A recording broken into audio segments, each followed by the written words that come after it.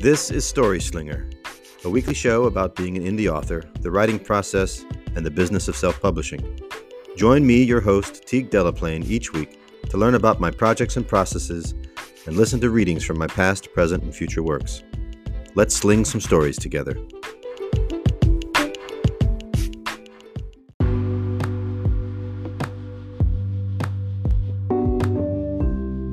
Hello and welcome to Story Slinger.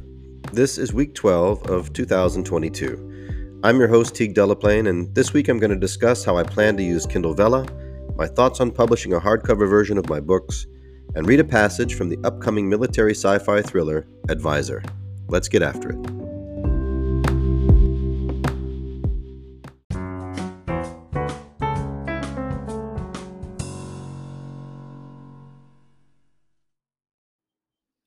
Kindle Vella is Amazon's serial fiction service, kind of like Netflix for books. Authors write episodes and publish them whenever they want, either all at once or periodically. For readers, the first 3 episodes are always free, and if you want to read more, you have to buy Kindle Vella tokens and spend them on the following episodes at a price based on word count. It's an interesting idea, and I was one of the early users. I published the first few chapters of my new military science fiction story, Advisor, as a Kindle Vella series last summer. Partly because I was new to self-marketing, and partly because Kindle Vella was new to everybody, I didn't get much traction. I eventually saw Advisor as part of a broader series of science fiction stories that I thought worked better as books, and I pulled it from Kindle Vella. In rethinking how to use Kindle Vella, I went back to a concept I've been tinkering with for a year or so: writing romance. It turns out that romance is the highest-selling genre by a wide margin. I never thought of myself as a romance writer, but as a perpetual romantic and lover of rom-coms, I thought I would give it a go. Write what you know is the oft-touted advice of successful writers. As a Marine veteran, I feel like I know quite a bit about military life. In particular, my background in Special Mission Units, or SMUs, could set the stage for a fantastic world where soldiers and civilians alike could get into all sorts of romantic entanglements, with a cast that rotates with deployments and reassignments. As I fleshed out my idea, I built an imaginary SMU base on a remote, real-life Georgia coastal island near Savannah. I've drawn maps, captured images, and created all sorts of names for places, people. It turns out the island was actually used as a writer's retreat. I take that as a great sign. Romance and Kindle Vella go together like chocolate-covered strawberries and Prosecco. I think the platform lends itself to romance in particular. The episodic nature makes it read like a miniseries or telenovela. So if you've ever entertained the idea of writing romance in any of the thousands of subgenres, consider using Kindle Vella as your platform. The pricing varies and is directly correlated to your word count, so you have to hit the right balance between readability and revenue. But if you do it right, it could be a lucrative and fun addition to your writer catalog.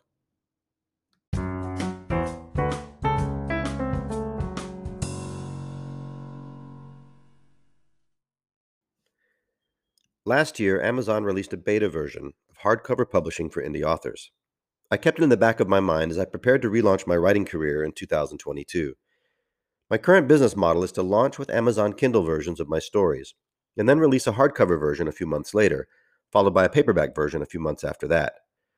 Formatting for hardcover is very similar to formatting for paperback, so it's not too challenging for experienced indie authors.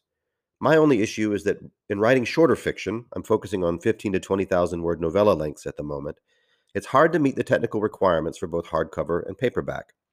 In particular, the spine tends to disappear on the books I'm publishing. In order to counteract that issue, I'm experimenting with font sizes and line spacing.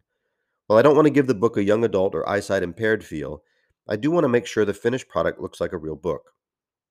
I recently got an author's copy of Voodoo Princess, my 2022 career relaunch debut story, in hardcover, and I'm pretty happy with how it turned out. The font isn't too large, and the spine works well. The story is about 28,000 words, and it comes out to just under 140 printed pages, which I think is a great length for a fast read. I'll probably use the author copy as a reader giveaway in the future, but it gave me some great insight into how to make a hardcover out of a shorter length than a novel-length book.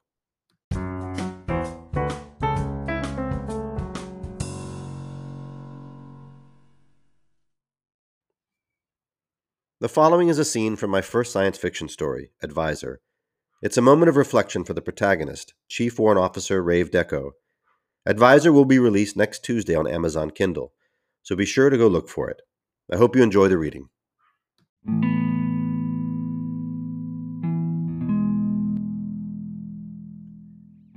Evening gathered around the small starship in the middle of the clearing. Rave made supper in the processor, along with a cup of coffee, then went outside. He pulled open a folding chair and sat down, resting the meal on his lap and gently setting his battered coffee mug on the ground. The grass tugged at his skin, sending a tingle up his arm. He settled into the chair and listened to the insects singing as the second sun dropped below the horizon. The first sun had gone down half an hour before, and now the twilight turned orange and purple as the day faded into night. This was Rave's second favorite time of day. The first was sunup. He missed both when he was underway for long periods, as he had been before coming here. He ate his meal, a melange of proteins, fats, and carbohydrates mixed with essential nutrients, without lust. But he sipped his coffee with real enjoyment. It was an anachronism, but he made his coffee himself based on an old clip he had seen of a Terran pouring hot water over ground coffee beans, filtered and dripping below into a cup. Rave had fashioned his own funnel out of some old spare mesh from the ship's propulsion system. He was able to attach it to his vacuum drinking bottle and make strong, rich coffee from beans he purchased over the net and picked up en route to his next destination. He made a mental note to purchase some more the next time he was near Vega. The best coffee beans came from the Blue Canyon on Gestalt in the Vega Belt. The whole silly hobby cost Rave a small fortune, but he hadn't met anyone yet who denied his coffee's superior flavor. And for him, the taste was everything. As the light faded, Rave set his plate aside and drank his coffee slowly. Between sips, he took big breaths, marveling at the clean air, but also aware of his own scent and the smells of the starship behind him. Taking a final sip of coffee and setting the mug back down, Rave got up and walked to the edge of the clearing, stuffing his hands in his trouser pockets. What a gorgeous moment to be alive. Rave had no other thoughts than these. This magical twilight, this clean, crisp air, this tough grass underfoot, this delightful bug song, this lingering taste of delicious coffee. He was content.